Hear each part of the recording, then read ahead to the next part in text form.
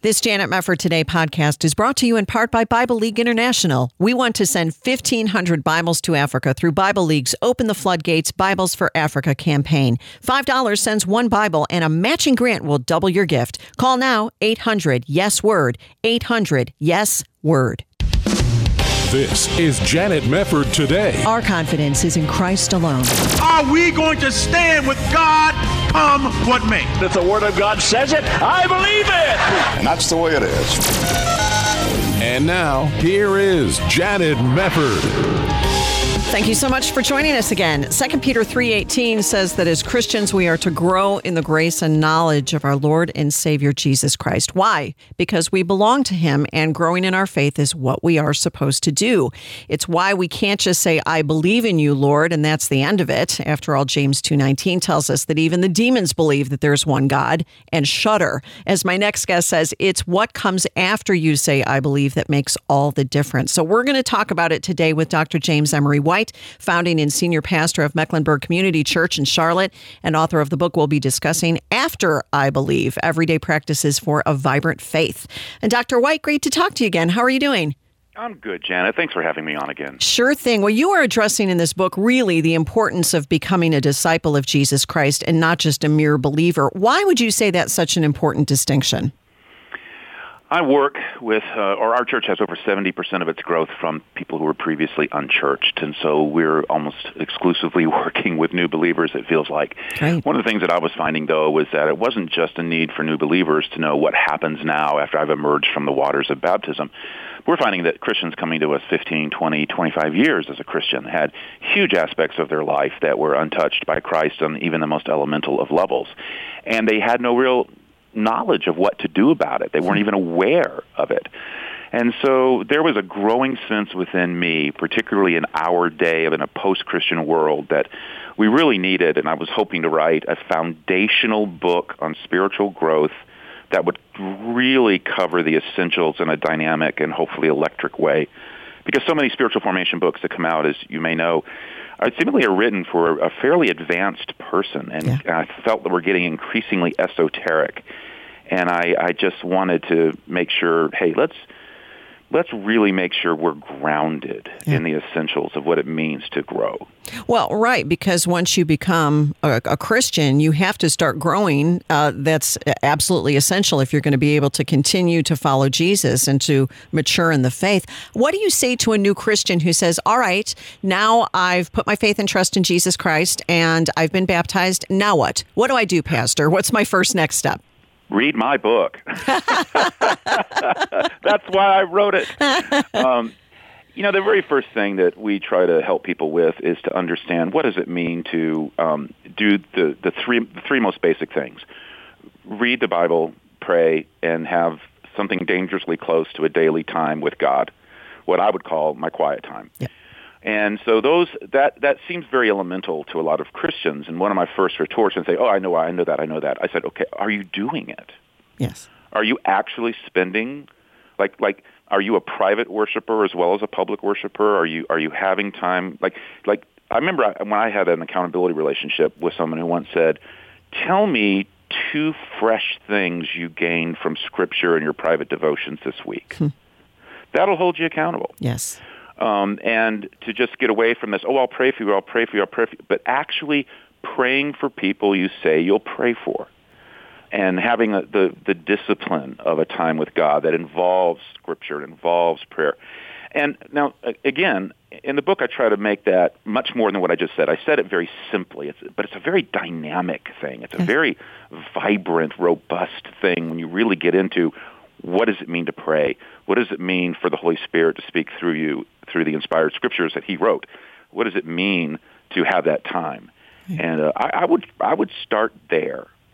That's a good place to start. It's excellent. You made a good point, too, when you say seasoned Christians know all of these things. It sounds kind of overfamiliar sometimes to us. I know I need to read my Bible and pray for other people and have a daily time with the Lord. But you're right. New Christians don't know this, and this is a new concept for people who have just come to know Christ. You know, it's interesting, though. You make a really good point. You say the great spiritual deception is thinking that the appearance of spirituality is spirituality itself. We have a lot of ways of kind of trying to look look like we're keeping it all together and doing a lot of activity maybe in church, or, saying I have all this theological knowledge. Look, I can define these big words, these kinds of things. Can you talk a little bit about the appearance of spirituality versus what it really makes us to be functional saints, as you describe it? Sure. I mean, just look at someone like me, a pastor. It would be the myth of feeling like that when I am preparing a message, I'm actually spending personal time in the Word, or when I'm leading worship, that I'm actually a worshiper. And there is this sense where we have substituted involvements and acts and energies with actual devotion and time with God. And so going back to someone like me, someone could look at me and say, oh, here's a pastor, and afford me a very high level of spirituality, when in truth they have no idea whether I've had a quiet time in 6 weeks. They have no idea what I've viewed online. Yeah. And we can begin to buy our own press reports. So you can be a 15, 20-year Christian and walk around as if you were a 15, 20-year mature Christian. And simply because you've got a lot of churchianity or a lot of knowledge. But, it's the old line. It's not how many times you've been through the Bible. It's how many times the Bible has been through you. Good. Yeah, that's right. And I think about that verse in Galatians 5, since we live by the Spirit, let us keep in step with the Spirit. What role do I play versus the role the Holy Spirit plays in my own Christian growth and maturity? Because that's another pitfall that sometimes we fall into, thinking I've got to do more, I've got to try harder, I've got to run faster. And yet the Bible has so much to say about the Spirit's role in sanctifying us. Can you talk a little bit about how that comes together as we are growing in Christ? How much of it is me and how much of it is the Lord working? In Ephesians, where Paul writes about be filled with the Holy Spirit, the Greek, it literally reads be being filled, this ongoing, active, dynamic, daily process of keeping in step with the Spirit and cooperating with the promptings of the Holy Spirit and letting the Scripture, the inspired Word of God, speak to you, because that's the Holy Spirit speaking to you because He wrote it. Yep. And also Him impressing it upon your spirit. And so it's that constant walking and following and being led and guided. I will say, and I know you're not saying this, but I will say that I don't like a purely passive approach, though. Yeah. What I think Scripture gets across is that the Holy Spirit's work in our life, it's this tandem with our efforts, which is why it says we can grieve Him. Yes. We can thwart His work. And so what I have said in the book is you already have as much of the Holy Spirit as you're ever going to have. The question is, how much of you does the Holy Spirit have? Good. That's good. Yeah, that's right. And I do agree with you completely, because I think that if you take the approach that the Holy Spirit is just going to do in me what He wants to do in me, and I'm willing, but I'm just going to sit here, it's akin to that old analogy about a farmer saying, well, if God wants the crops to grow, He's going to make them grow while he's sitting near a pile of seeds and a hose. I mean, you have to be involved, don't you? This is what God has given to you in order to, facilitate the growth. That's right. That's well put. Yeah. So let's talk about Scripture a little bit, because many times when new believers ask about the Bible, how do I begin to study the Bible? You lay a good foundation here for helping new believers understand the importance of the Bible. But where do you begin in reading it, in studying it? How do you get going without feeling overwhelmed? I really encourage, as much as I am a lover of Bible study and would in any type of mentoring relationship encourage ever-increasing levels of Bible study, I think that early on, get a devotional relationship with Scripture, where, yes, I mean, if you're a good student of the Bible, you are studying it for the purpose of application. But initially, just read it. Just start getting it into you. And I always suggest that you start off with one of the Gospels, maybe John, and then move then into something like James, and then maybe then into Genesis. Get a good contemporary translation that's faithful to the original manuscripts.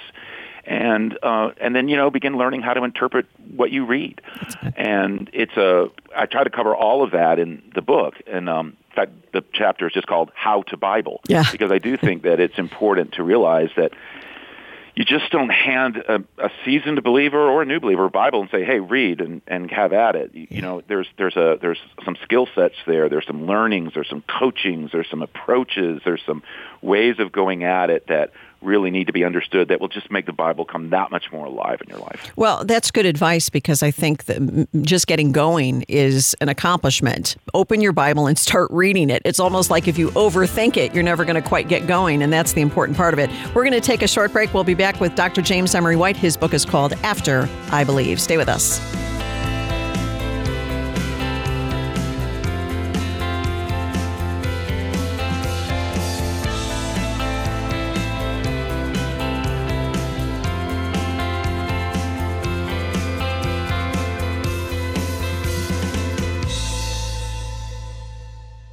When Julia ended a bad relationship, she found out she was pregnant. After the father told her to get an abortion, this mom was confused and didn't know what to do or who to talk to. I just knew that if I got an abortion, a part of me would be broken. Julia was referred to a preborn center where she was counseled and supported with the strength that she needed to choose life. I couldn't imagine my life without him. Because of them, he's here. We're going to get through it, and it's going to be okay. Preborn centers provide hope, love, free ultrasounds, and the gospel of Jesus Christ to moms like Julia. Preborn truly is the alternative to Planned Parenthood. Will you join Preborn in helping love and support young moms in crisis? For $140, you can sponsor 5 ultrasounds and help rescue 5 babies' lives.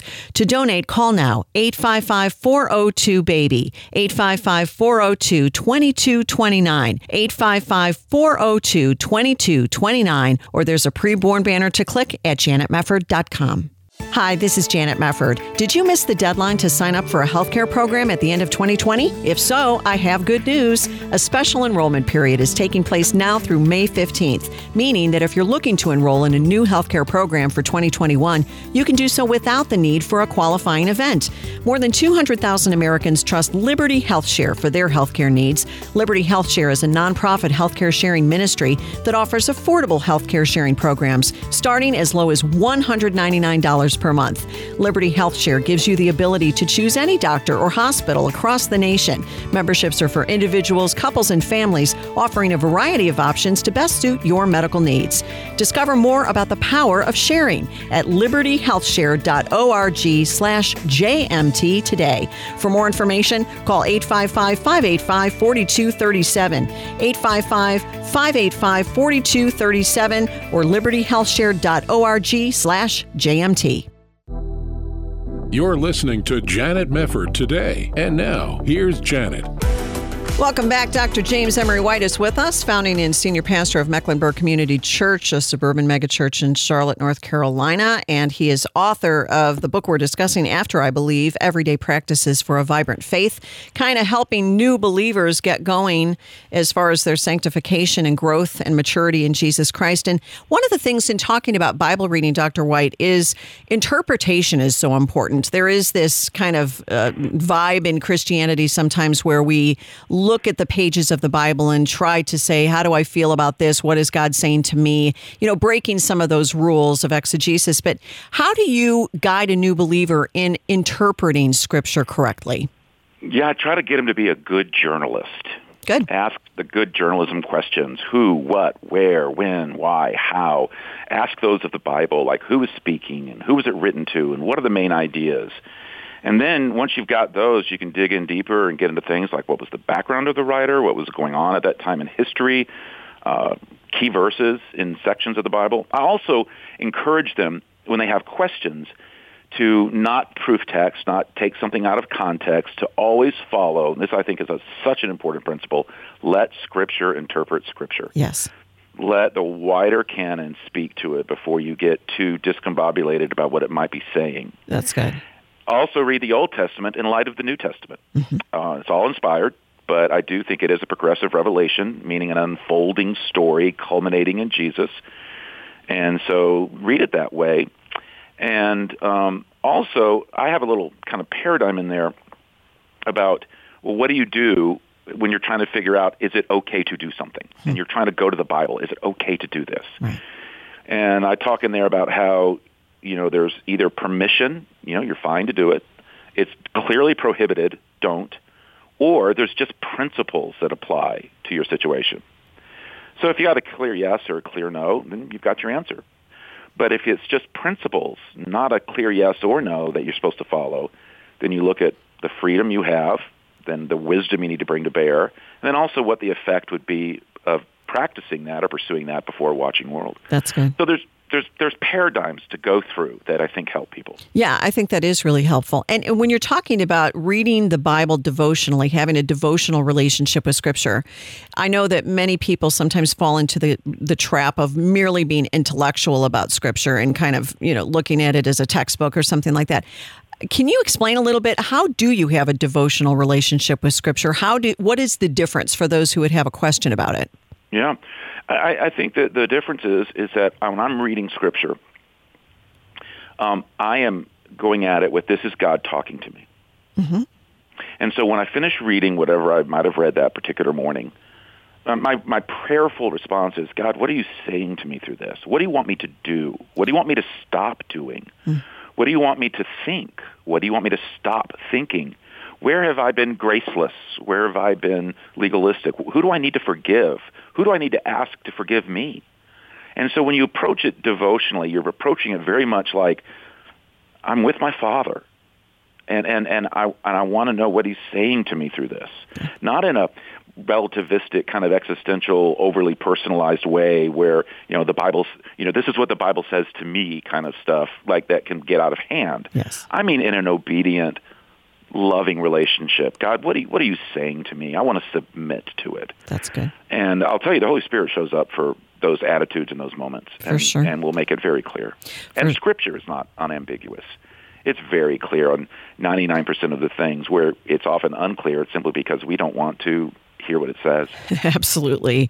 Absolutely. What about prayer? As you mentioned before, it's so important that prayer is a regular part of our lives. We're to pray constantly, but we're also to pray for people and pray for the needs of the church, pray for ourselves, these sorts of things. How do you cultivate a good prayer life? One that really becomes a habit?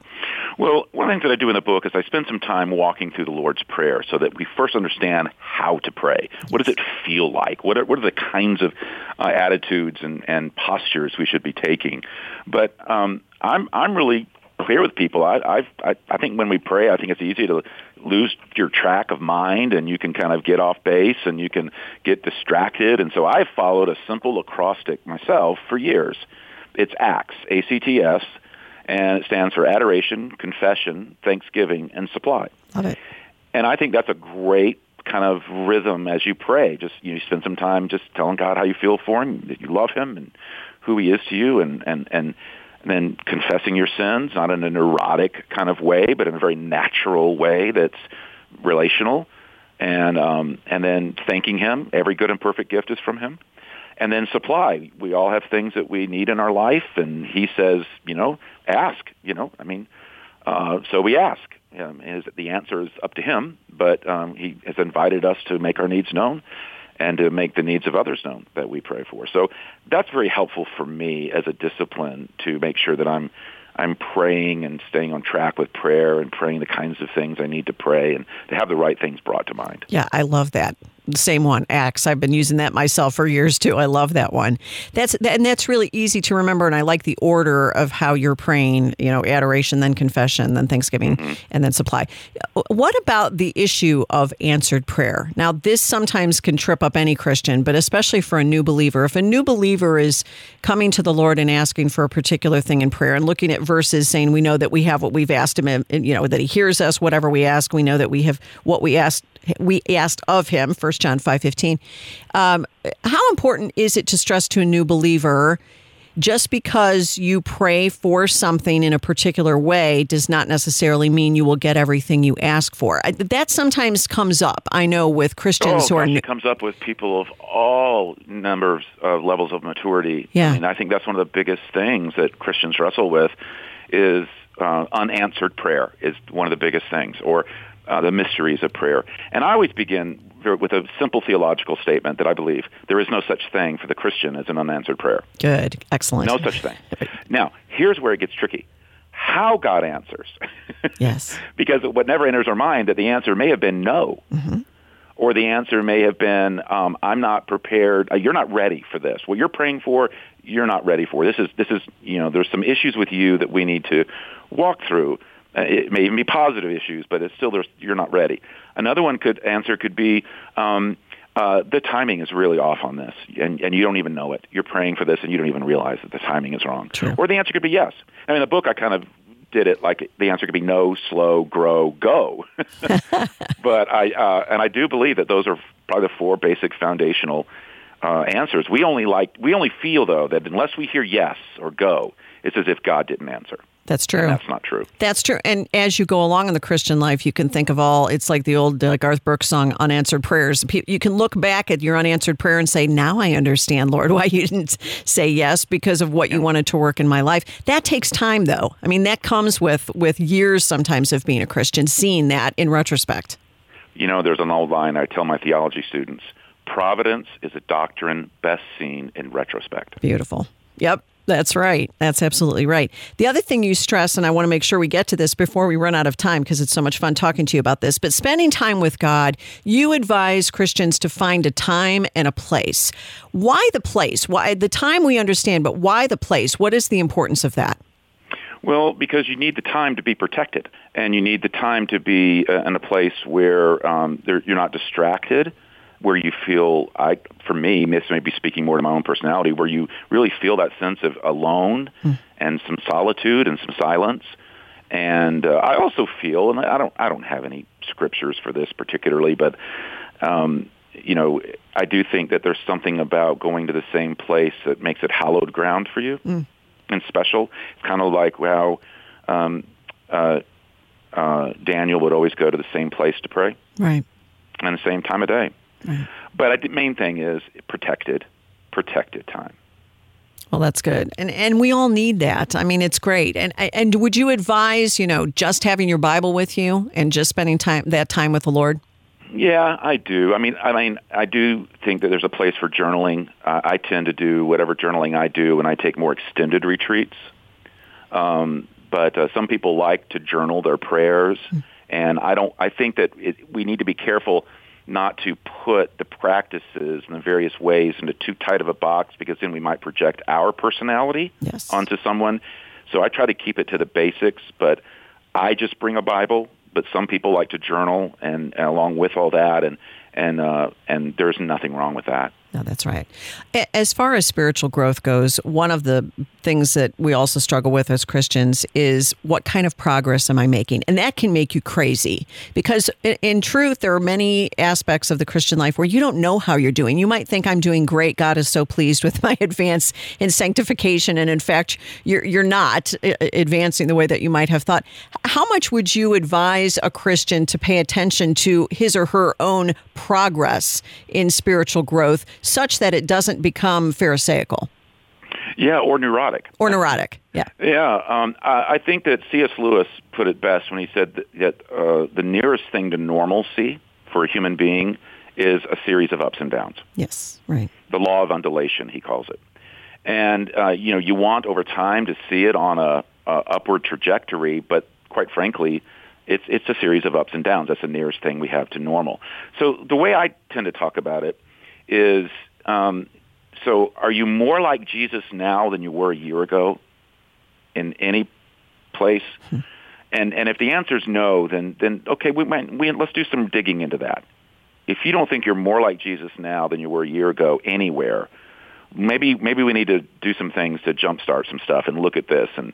But I think that's the larger question, not in a comprehensive every aspect of my life way, because again, that would be rare for a normal human being. But are there parts of your life where you're more like Jesus now than you were a year ago? I think that's a fair question. Well, it is. And there's so much in this book you can really take to heart as you are trying to grow in Christ. After I Believe by Dr. James Emery White. So good to talk to you again, Dr. White. Great book, and it was great talking to you. Thank you, Janet. Thank you for being here. You're listening to Janet Mefford Today.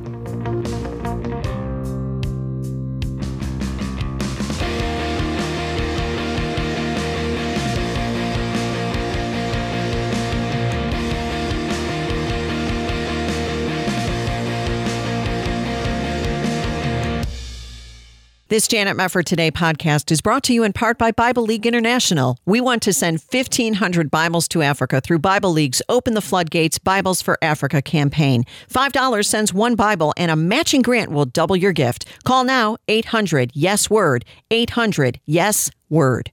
This is Janet Mefford Today. And now, here's your host, Janet Mefford. Welcome back. This is kind of an interesting story. The New York Times reports that with the Pope's consent, the Vatican says that priests could not bless same-sex unions, calling any such blessing not licit. The ruling, they said, that the church should be welcoming toward gay people is there, and they say they should be treated with respect, compassion, and sensitivity, but not their unions. Catholic teaching holds that marriage between a man and woman is part of God's plan, and since gay unions are not intended to be part of that plan, they cannot be blessed by the church. Makes sense to me. The Congregation for the Doctrine of the Faith, the Vatican's doctrinal watchdog, issued the judgment in response to questions raised by some pastors in parishes, Catholic parishes, that sought to be more welcoming and inclusive of gay couples. The prefect of the congregation, Cardinal Luis Ladaria, said the decision did not imply a judgment on people involved, nor a form of unjust discrimination. You know what? To me, it just seems a little silly that you even have to add that caveat, except for the fact that you have so many liberals in the Catholic Church who will be pushing for this and saying, oh, we have to go in this direction. We don't want to be discriminatory. It's kind of I don't know. Who knows where it's going to end up? The issue had emerged more forcefully in recent years after the Pope asked bishops to develop projects and pastoral proposals, quote, so that those who manifest a homosexual orientation can receive the assistance they need to understand and fully carry out God's will in their lives. Close quote. Blessings of same-sex unions had been advanced as one sign of inclusiveness, and the Vatican said in its note that such projects were often motivated by a sincere desire to welcome and accompany homosexual persons. Well, you can imagine what some of the reaction to this news has been, because there is no finding some kind of third way with gay activists. You're just not going to be able to do it. It's their way or the highway, and you will be the subject of all kinds of hurled insults if you don't do it their way. This is just where we are in our society now. CNN's Don Lemon, who himself is a homosexual, reacted to this Vatican declaration that God cannot bless same-sex unions, and he had what I would say is completely predictable answer. Listen to the views Meghan McCain posed the question. The question itself is just kind of interesting and not in a good way. Listen to cut one. You got engaged to your fiancé, Tim, in 2019, and this morning, and you guys are so cute, we learned that the Vatican has said that the Catholic Church won't bless same-sex unions, quote, since God cannot bless sin. They go on to say that this does not imply a judgment on persons, but I want to know, do you think this sends a damaging message, and how do you feel about that, given that obviously you are now engaged and going to get married? Well, I think listen, I respect people's right to believe in whatever they want to believe in their God. But if you believe in something that hurts another person that does not give someone the same rights or freedoms, not necessarily under the Constitution, because this is under God, I think that that's wrong. And I think that the Catholic Church and many other churches really need to re-examine themselves and their teachings, because that is not what God is about. God is not about hindering people or even judging people. Oh, really? Which Bible are you reading? It's kind of interesting. Everybody has the right to believe what they want to believe. But if you believe opposite from what I believe, then you're just wrong. You're just wrong. Imagine if the roles were reversed and you had a Christian pastor sitting there and saying the same thing in reverse, but taking the biblical position. Do you think Meghan McCain might have some kind of pushback, or do you think she would be saying, you're just so awesome, your marriage, your nuclear family is fantastic? It would never happen. And then, of course, Don Lemon has to pivot to the subject of race, because with gay activism, they always want to go back to the fact that they equate it with the civil rights movement. And I cannot remember who originated this comment, but this wonderful black Christian said at one point, don't equate your sin with my skin. Well said, but Don Lemon didn't get the memo. Listen to cut two. And to put it in the context of race, I find that, Dr. Martin Luther King Jr. said the most segregated place on earth, time on earth, was 11 a.m. on a Sunday morning. So I think that religion and the pew keeps us from there are barriers from people actually getting to know each other. So I would say to the Pope and the Vatican and all Christians or Catholics or whomever, whatever religion you believe you happen to belong to out there, go out and meet people and try to understand people and do what the Bible and what Jesus actually said if you believe in Jesus, and that is to love your fellow man and judge not lest ye be not judged. So instead of having the pew hinder you, having the church hinder you, instead of being segregated in the church or among yourselves, go out and have a barbecue. Wait a minute. Joe Biden said we can't. We can't have a barbecue. It's against the law. It's against the COVID rules. What are you suggesting, Don Lemon? We can't get together and have a Okay. What he's trying to say there in not so clear terms is that if you don't approve of homosexuality, even if the Bible says homosexuality is sin, the problem is you, because you just don't know people. Well, why does the church have to change its doctrine in order to get to know people? That doesn't even make any sense. You can get to know anybody. And I don't understand why that would be a hindrance. But what it really is code for accept us, accept our sin, accept our identity, accept our orientation. And I reject the issues of identity and orientation when it comes to homosexuality. I think that's just a way to remove any sort of moral responsibility in the whole equation and facilitate this entire lie that's been put out there for years that you're born that way when clearly you're not born that way. I have lots and lots of examples of this. But this is the whole thing. Don't judge. Well, you know what's interesting? I would find that a little bit contradictory for you to say something about not judging if you don't think that there's room for judgment. And what I mean by that is this. If you don't have any moral compass at root in your conscience, then it wouldn't bother you if anybody judged you, would it? If I prefer daffodils to roses and somebody who loves roses comes along and looks at me disdainfully because I like daffodils, why would I care? It doesn't matter. It's a neutral issue. If I like daffodils and you like roses, that's a matter of preference. That's not a matter of moral right or moral wrong. And that's not the case here. So it's interesting how much is packed in. Another thing is this issue of Jesus and what he has to say about judging. He also said we should judge with righteous judgment. And I go back to the Got Questions site with the question, what does the Bible teach about Jesus as judge? This is something they don't often talk about, but Jesus states how he has been given the authority to judge by the Father. He says in John 5, moreover, the Father judges no one, but has entrusted all judgment to the Son, that all may honor the Son just as they honor the Father. Whoever does not honor the Son does not honor the Father who sent him. Jesus came into the world to save those who put their trust in him, but his coming also brought judgment. Through his death and resurrection, Jesus brought judgment to Satan. And furthermore, unbelievers will ultimately be judged by the Lord Jesus. He will act as judge over believers and unbelievers. At the Bema seat of Christ, he will judge believers' works after salvation to determine reward or loss of reward. This judgment has nothing to do with salvation, as believers' eternal destiny is secure in Jesus. Rather, believers will receive rewards according to how faithfully they served Christ. But by contrast, unbelievers will be judged by Christ at the great white throne judgment. This is in Revelation chapter 20, verses 11 through 15. Again, this judgment has nothing to do with their eternal destiny. At that point, unbelievers have already sealed their fate by rejecting Jesus. The great white throne judgment determines the severity of unbelievers' punishment based on what they did in life, Revelation 20:12. Notably, all the people at this judgment are thrown into the lake of fire because their names were not found in the book of life, which means they rejected Christ's free gift of salvation. He also will preside over the sheep and goat judgment. I know the progressives love the sheep and the goats of Matthew 25. And some interpreters equate this judgment with the great white throne judgment, but there are many notable differences. A major one being that the judgment is based on how people treated Jesus' brothers, that is, the people of Israel. And it goes on. But bottom line is Jesus is going to return as a judge. He's going to be judging unbelievers.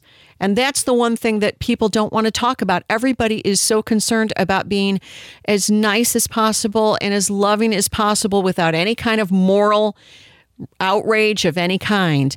how in the world can you go through life and have no moral outrage of any kind when you see sin all around you? If you're a Christian, you hate your own sin and you hate other people's sin. You don't hate other people, but you hate sin because you see what sin does. Sin destroys people, and sin will send you to hell if you don't repent of it and put your faith and trust in Jesus Christ as Lord and Savior. So this is the big discussion that is not being had out there in the society that so readily accepts everything LGBT, but it's just horrified by true Christianity. And there's more to come. Oh boy, is there more to come. You're not going to want to tune out on here because this is really quite a story I'm going to tell you. Stay with us. We'll be back.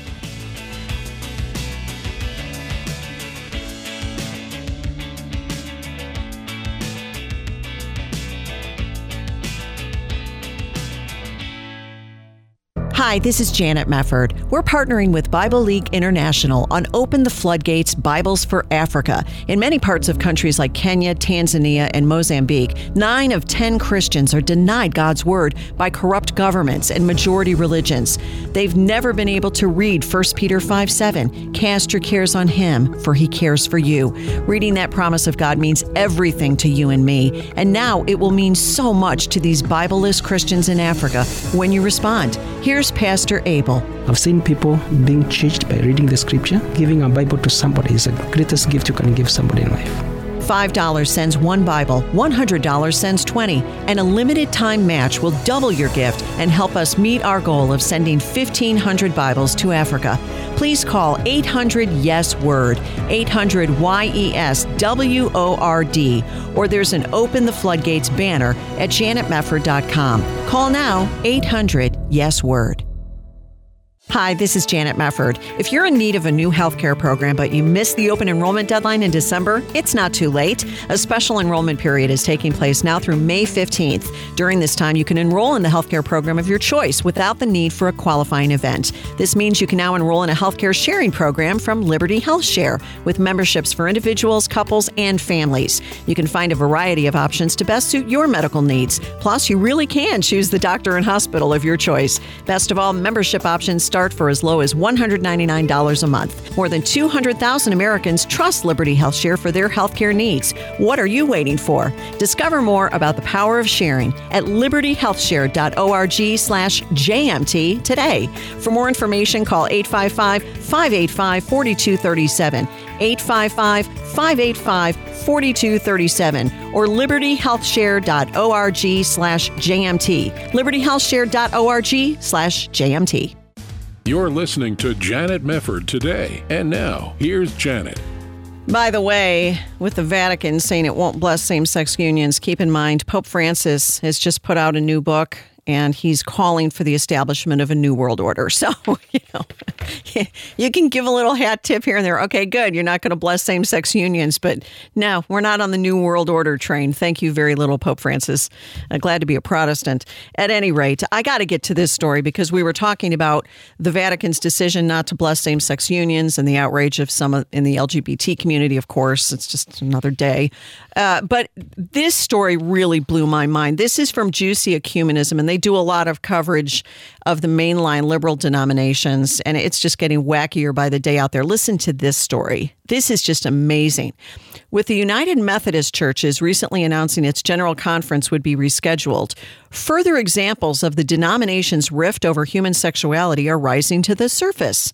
The implementation of the church's teachings and official doctrine, or lack thereof, continues to cause discomfort as camps with vastly different beliefs await an expected separation. Now, one such case comes from the Illinois Great Rivers Annual Conference, which covers the state except for its northernmost portion. IGRC's Vermilion River District Committee on Ordained Ministry recently unanimously approved Isaac Simmons, an openly gay man and publicly practicing drag queen, as a candidate for ministry. Not only that, Mr. Simmons works at Hope United Methodist Church in Bloomington, Illinois, as their project and remote learning coordinator, and he also studies business management and religious studies at Illinois Wesleyan University. When performing as a drag queen, Mr. Simmons goes by the name Ms. Pentecost, and in this role, he performs both independently and at times as a part of Hope Church's Sunday services. This is where we are now. This is where we are now. The Methodists, who were once known for holiness, now have drag queens performing in Sunday services.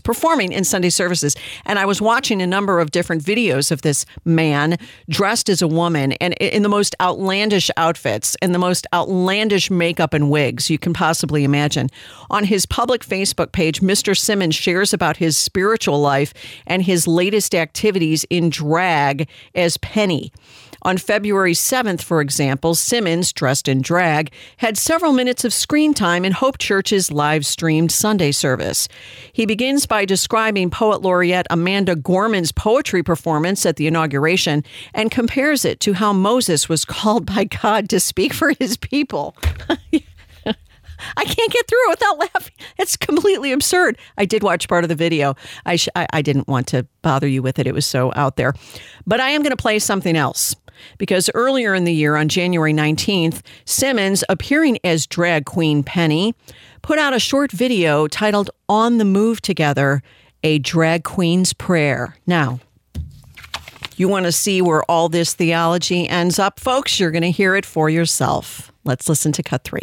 In the name of God, the Mother, the Father, and the trans-identifying person of color, I pray that all those who hear my voice today may experience the liberating power of your love and grace, O God.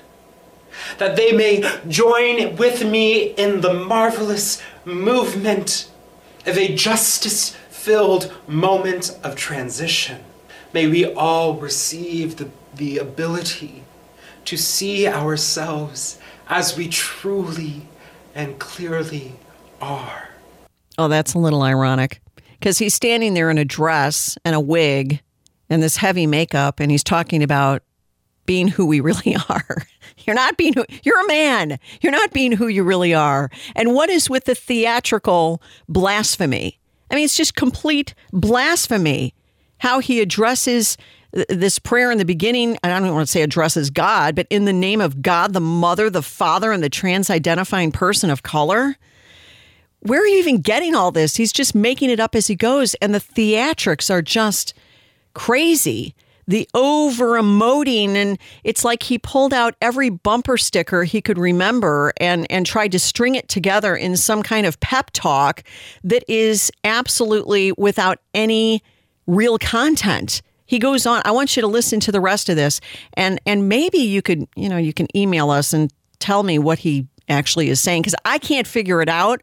Other than this is just stringing together nice sounding bumper stickers that he got from the Human Rights Campaign in the mail and trying to make it sound religious. This is nuts. Listen to cut 4. Blessed, beautiful, purposeful, and filled with a potential energy. We are on the move together. It is together that we will break free from the idle thought of now and into a state of active prayer, of limitless imagination. For it is in this moment, in this movement, in this town, in this church, in this world, that we are together. For we are never alone. If all you have is a single shard of glass, if all you have is the handle of your cup, rejoice. For together we have the common gift of glue, the common gift of community. For we are the body of Christ's church. For we are resources for one another. Together we can heal ourselves and each other and the world around us, so we may bring down the kingdom of heaven into our midst. Go forth into this world. You are loved and you are celebrated, Hope Church. That was one theatrical word salad. Didn't mean anything. There was all kinds of happy little phrases, but none of it meant anything. We're on the move together. We're moving from idle thoughts of now into limitless imagination. It's like something you'd put over a Disney ride. Limitless imagination. Board here. You have to be this tall. I mean, that's what it sounds like. We're never alone. If all you have is a shard of glass, remember we have the common gift of glue. What? What does that mean? That we're going to usher in the kingdom of heaven. Now, this is something that breakaway Methodist denomination that I told you about a few weeks ago, this is the same language they use. They don't say kingdom, they say kingdom. Very, very clever. We can heal ourselves and each other in the world, and we are the body of Christ Church. No, you're not. You're not. You're not. What does any of this mean? And here's the thing. Who would get up on a Sunday morning or whenever they hold their services and listen to this? It's empty. There's nothing there. It's social justice on steroids. It's pro-gay theology on steroids. It's just how man-centered can we be and still call it church? How can we imbibe all of the values of this world, which Jesus told us to leave behind and follow him, before we get to the spot where we say, this is out of control and this doesn't have any resemblance to Christianity. And this is the direction they're going. But this man's going to be in ministry. This man, openly gay and a drag queen, a practicing drag queen, is now on the road to ministry. They approved him unanimously as a candidate for ministry in this United Methodist Conference in Illinois. I mean, of course, the United Methodist Church is going to have to split. There's just no doubt about it. But it's incredible. Listen to this. In January, this man also shared a nearly 30-minute video of himself speaking and praying the rosary at home while dressed in drag. I have news for you, Mr. Simmons. United Methodists don't pray the rosary. You know what, though? Maybe they do. I shouldn't even say that. Because what do I know anymore? Maybe the rosary is all the rage among liberal United Methodists now. I should really not say that out of turn. I should really investigate it. But he said his goal in wearing drag was to bridge the gap between spirituality and queerness to show that they are not mutually exclusive. Well, the point is not spirituality. The point is forgiveness of sins. Forgiveness of sins. It's heaven and hell. As sinners, we are condemned and under the wrath of God. And the only way to escape the wrath of God for being the rebels and lawbreakers that we are is by throwing ourselves on his mercy and saying, I believe in your sacrifice for sin on the cross and your resurrection from the dead on the third day and your ascension into heaven. And I believe, Lord Jesus, that you will return one day for me, not because there's anything good in me, but because you are my righteousness. And in your grace and mercy, you have had that kind of love for me that you would go to the cross on my behalf when I certainly never deserved it. That's what Christianity does. It doesn't turn you into some super spiritual Gnostic sort where you can separate your identity from God's moral law. This has no resemblance to Christianity. And it just breaks my heart to see more and more and more of these denominations just going off the rails. Stay faithful, Christian. Stay faithful. Stay in your Bible. Obey the Lord as he's laid out for you in his word and his word alone. We have so many forces coming against us as Christians. Don't fall for it. Thanks for joining us. We've got to leave it there, but we'll see you next time right here on Janet Mefford Today. This hour of Janet Mefford Today has been brought to you by Bible League International. We want to send 1,500 Bibles to Africa through Bible League's Open the Floodgates Bibles for Africa campaign. $5 sends one Bible, and a matching grant will double your gift. Call now, 800-YES-WORD, 800-YES-WORD.